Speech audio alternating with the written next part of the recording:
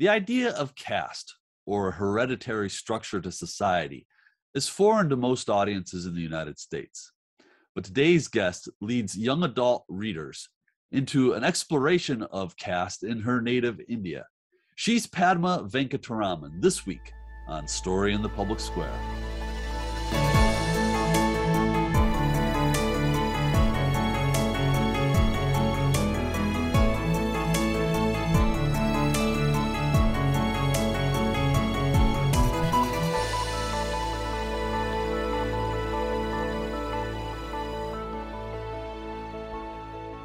Hello and welcome to Story in the Public Square, where storytelling meets public affairs. I'm Jim Ludis from the Pell Center at Salve Regina University. And I'm G. Wayne Miller with the Providence Journal. Each week we talk about big issues with great guests, storytellers, novelists, journalists, and more to make sense of the big stories shaping public life in the world today. This week we're joined by acclaimed young adult novelist Padma Venkataraman, who joins us all the way from Germany. Padma, thank you so much for being with us. Thank you so much for having me back. Well, we want to talk to you about your latest book, Born Behind Bars.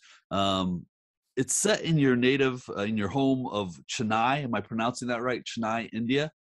Yeah. Can you give us just a quick overview of the book? Born Behind Bars is actually based on a true story, and it's about a boy who was born in jail in India and lived there until he was, I think, 7 or 8 is the true story. And in the book, he's 9.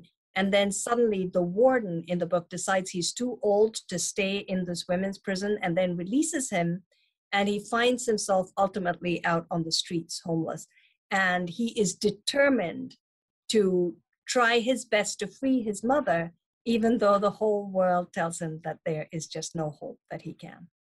And so this is in a lot of ways an exploration of the caste system in India. For audiences that might not know really what that entails, can you just give us a quick overview of what castes are and the way they structure society? Sure. So the caste system actually has a social basis more than a religious basis, but it was supposed to be something that divided the society in a way that that helped people to, I think, be, in a sense, equitable. So the highest caste were the Brahmins, who were supposed to be the scholars, and they were supposed to teach and help people in terms of religious things that they did, like priests. And they were never supposed to demand any money. They were only supposed to take whatever people gave them, and they were supposed to give everybody the help that they deserved or their services without taking any money and without holding on to wealth. That was supposedly the idea. And they were supposed to be at the top of the caste system. And then beneath that were the Kshatriyas, who were the rulers, the kings and the soldiers. And they had a different set of rules that they were supposed to follow. Their lives were supposed to be a little more flexible. Beneath that came the Vaishyas, who were the merchants. And the lowest castes were the Shudras, who were the, various people who did jobs that were menial jobs that were considered, well, difficult. They were supposed to be the bastion on which all of society rested, technically. And there was all this idea about how society wouldn't move forward unless you looked after the people who were doing these jobs that were so important.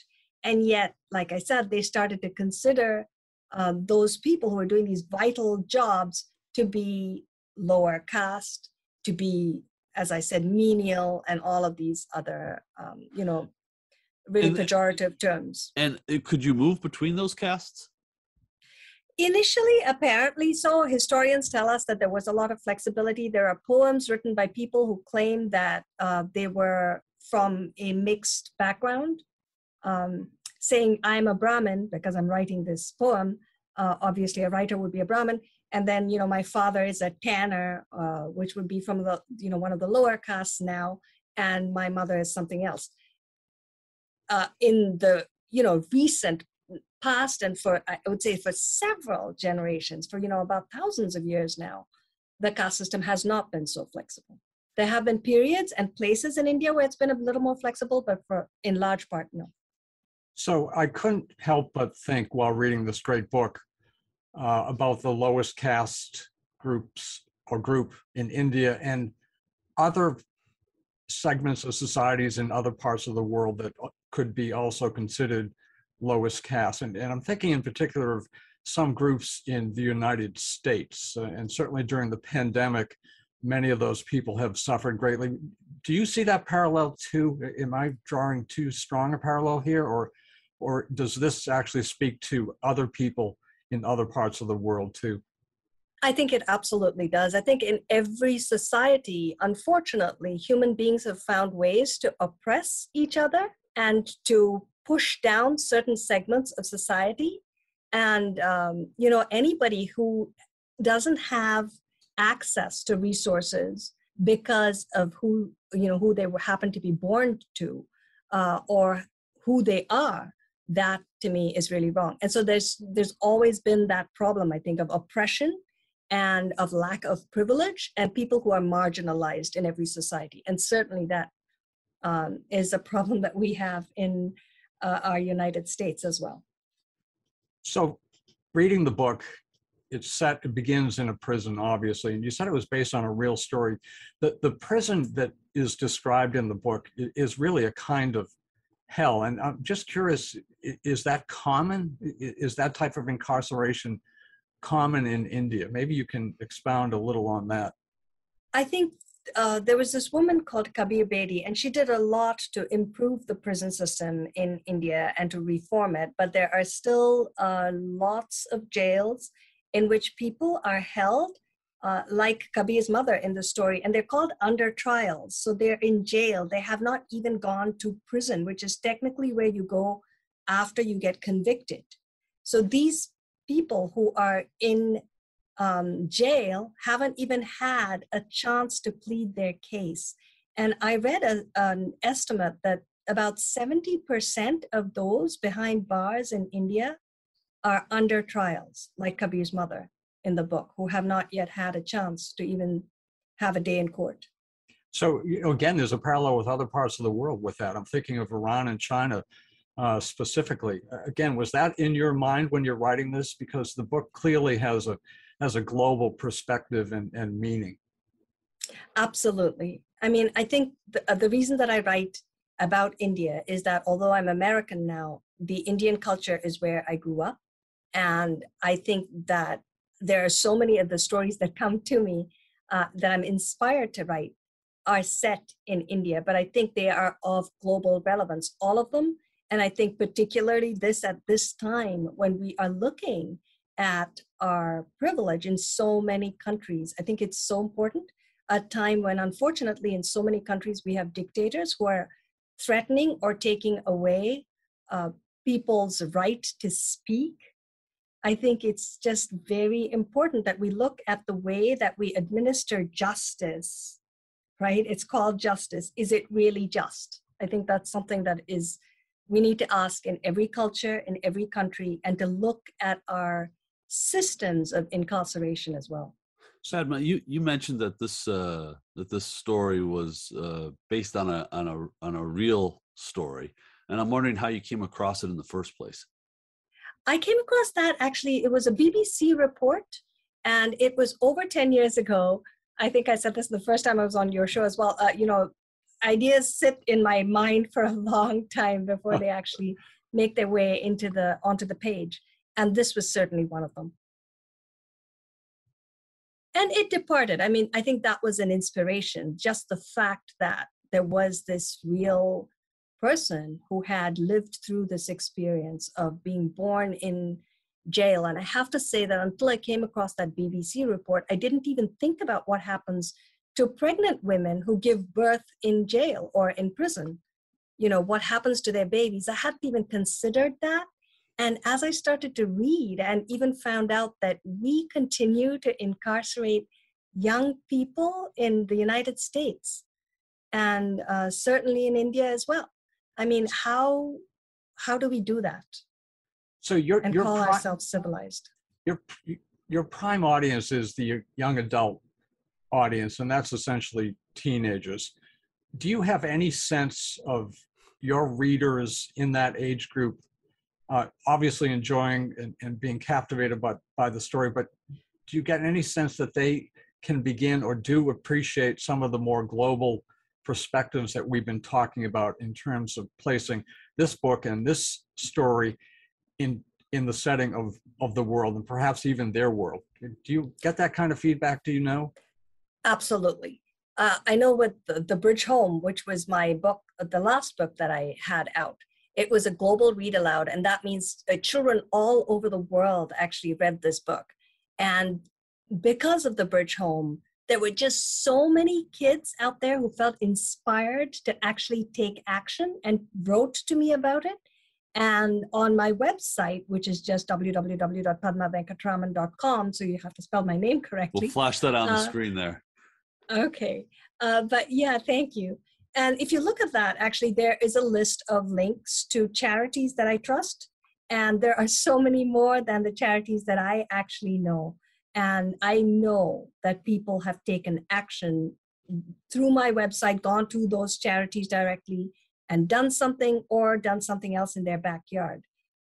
So whether it's inspired to do something about homelessness in your own backyard because you read The Bridge Home, or it is to take action and to do something about either homelessness or, injustice in our incarceration system in the United States or in India or any other country, it doesn't matter to me, because I really think we have to start thinking of ourselves as a global family more and more with, global climate change and everything else that's threatening us. Padma, what does that feel like as an artist to have that kind of impact and to have that kind of reach? So a global read aloud now you're hearing from, people from all over the world who are taking action on a very personal level. What does that feel like? It's enormously humbling. And I feel so enormously grateful, immensely grateful to think that the words that, for some reason, I know it sounds very cliche, but really I do feel that, I feel like there are these characters who are there and who come to me. And the fact that I'm able to put their stories down on paper and that this story then is able to change someone's life for the better, that is incredible to me. When I feel so upset when I think of one human being, not even a single human being who is innocent should ever have to suffer a minute behind bars. And yet we have so many people who are doing that in our world today. And if Born Behind Bars, if my novel can help any of them, or, help in the future that we don't have this injustice perpetrated, that's huge. And I think it just feels humbling, like I said, and it's so grateful that words that are connected to my name have that ability. So I want to read a passage from early in the book, Padma, and then there's a question embedded here. Kabir, the boy who is born in jail, has great hope despite the circumstances into which he is born and in which he and his mother live. And here's an early passage. Amma always says being born in jail doesn't mean I can't do great things. Someday I will break out of this place and then I will set my mother free. There's an incredible element there of hope. And hope is really a theme that runs through all of your books, certainly the ones that I have read. Talk about why hope in the midst of what you could legitimately call despair is important and why it's important to you in your writing. I think it's important to me as a human being. When I grew up in India, I was born into a very, very privileged family. And then when I was 8, my parents separated and suddenly we lost everything. And my mother and I were no longer wealthy or privileged. And, so a large part of my childhood, a formative part of my childhood was knowing that you could be somebody who is marginalized by society. And that understanding is something that I think I carry with me. And those are the characters that resonate with me. But what kept me going through my childhood and what keeps me going through whatever up and downs I might have had later on as well is both hope and humor. And I like to think that my novels, even though they all touch such difficult topics in a way, such, harsh and real topics with a lot of honesty, because I don't believe um, sugarcoating any of this. I think, present a very honest point of view to my young readers and my older readers as well. And I think that's important to me, but honest humor, honest hope is also important. And I think they can survive. I think there are human beings who have survived. I think I have survived a lot as well. And I think people like us keep hope alive. And so I think that's why it's so important in my stories. And like I said, humor that is not directed outside at someone else or at someone else's expense, but humor that is just joie de vivre that comes from within, I think is very important to me. Do you remember the kinds of stories that resonated with you when you were the age of your typical reader? I do, but there were some parts of stories that resonated with me. I don't think I ever found a story that I fully resonated with, because I was growing up in the 70s in India, and unfortunately, all of the children's books that I had given to me had white protagonists or very racist statements in them as well about people who are brown or black or dark-skinned.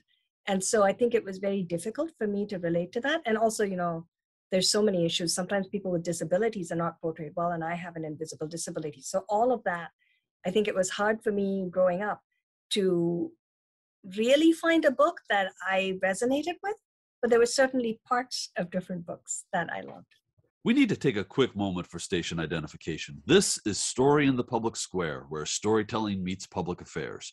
An audio version of this show can be heard 4 times every weekend on Sirius XM satellite radio's popular Politics of the United States. That's the POTUS channel, number 124.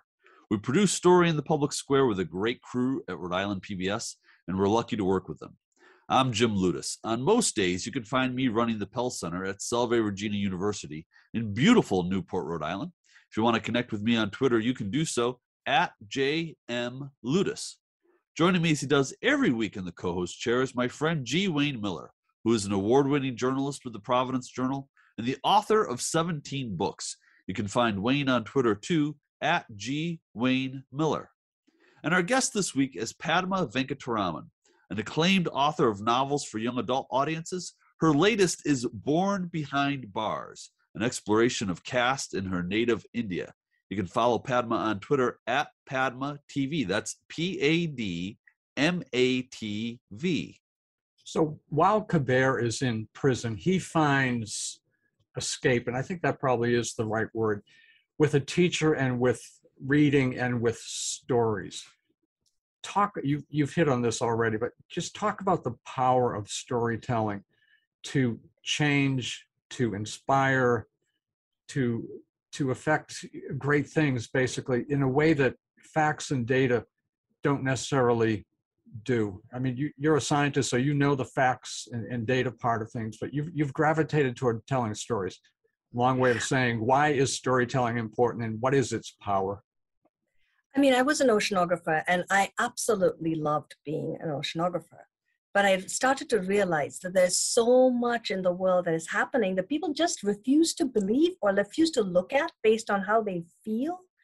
And I think that was one of the reasons that I started to write more and more stories that I wanted to ultimately move a human being to greater understanding or greater compassion or greater empathy. Because I think what a book can do is when you open it, it's like opening actually a part of your own self. And it helps you, it sticks you inside someone else's body and someone else's soul for a little while. And when you start to see through someone else's, I want to say mind and heart, even if you disagree with that person, which you're certainly welcome to do, I think it increases, in general, your sense of understanding, your sense of appreciation for humanity and what other people go through. And that's something that I think is so necessary now. I mean, when you look at it, when you look at the facts, they are out there, and yet people refuse to agree that global climate crises are happening. I think, my goodness, I mean, I love our planet. I love human beings. I think that we need to learn to live together in a very fundamental, understanding way. And I think it's also very important to me that people don't think that equality means sameness, because it doesn't. Equality means celebrating difference, honoring difference, respecting difference, right? Respecting diversity. But it just means giving everybody a safety net. And, sorry, go ahead. No, you go. I finish your thought, please. Oh, all I meant was that, I mean, it saddens me that, especially in the United States, we're so afraid of that word, compassion, or social net, or social democracy. And, I think we need to understand that that is a reality in so many places in the world. And just to say, I will hold you from breaking your bones, doesn't mean that I'm telling you you cannot fly as high as you wish. There are so many societies in which there is no top, you can soar, but there is a safety net. And I think that is to be admired. Is the missing ingredient empathy? I feel that way. I think it certainly is one of the missing ingredients. I think the other thing that's very important, I think it's increasingly important now, is the ability to distinguish fact from fabrication. And I think it's so important for us to help young people, especially who are our future, understand how to distinguish what is real from what is made up. You write in your very eloquent author's note that you have experienced firsthand hatred and prejudice in the 5 countries in which you've lived. And I know your daughter has also experienced that. Can you just talk briefly about those experiences and what you say to your daughter when she is the subject of such?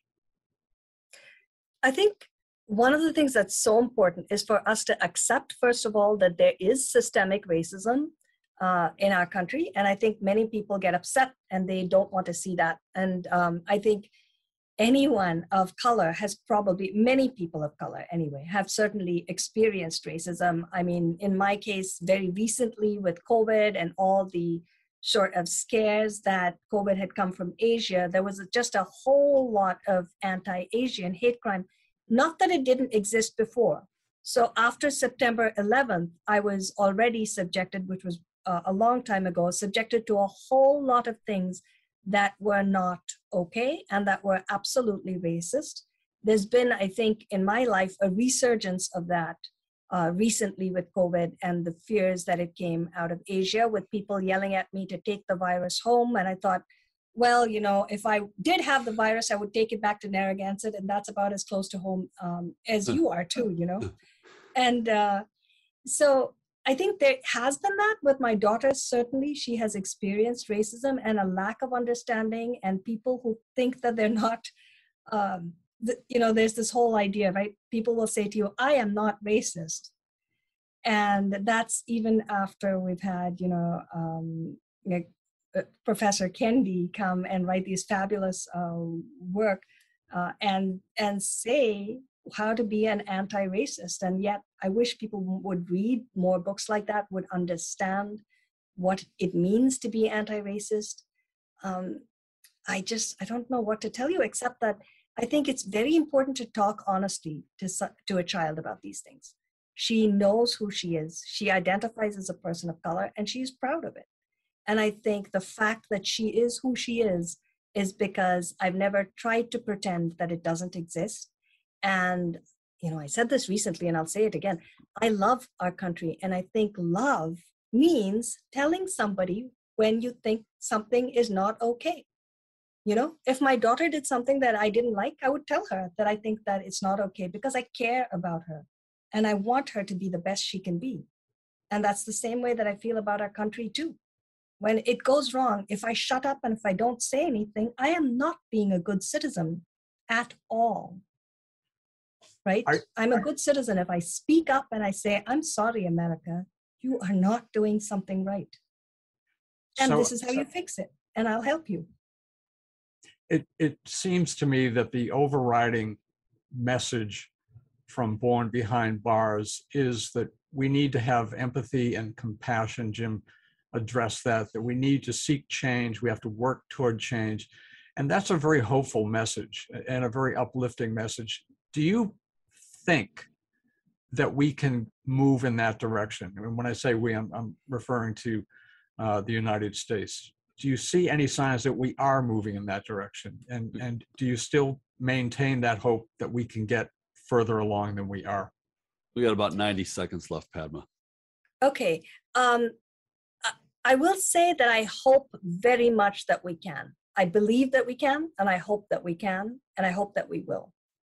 I don't know that we are as yet. I think we have a long, long way to go, but I believe we can. Otherwise, I wouldn't be who I am, and I wouldn't be a writer. Well, we hope the book is a great success. It will be. By the time this airs, it will be on sale. And I read it start to finish. And I would just, final little word here. I'm not a young adult. I read it start to finish, and it resonated with me. So you don't have to be, 13 to 18 to read and appreciate and really applaud this great new book, Padma. So congratulations. Padma, about 30 seconds left. What's next for you? Oh, Born Behind Bars is just on the shelf. So I don't really know. I have a lot of books in the works. I always work on a few different things. So hopefully the next book that I write will be good enough that I will someday come back to your show for a third time. But unfortunately, that is all the time we have this week. She is Padma Venkatraman, and the book is Born Behind Bars. That's all the time we have this week, but if you want to know more about Story in the Public Square, you can find us on Facebook and Twitter, or visit pellcenter.org, where you can also catch up on previous episodes. For G. Wayne Miller, I'm Jim Ludis, asking you to join us again next time for more Story in the Public Square.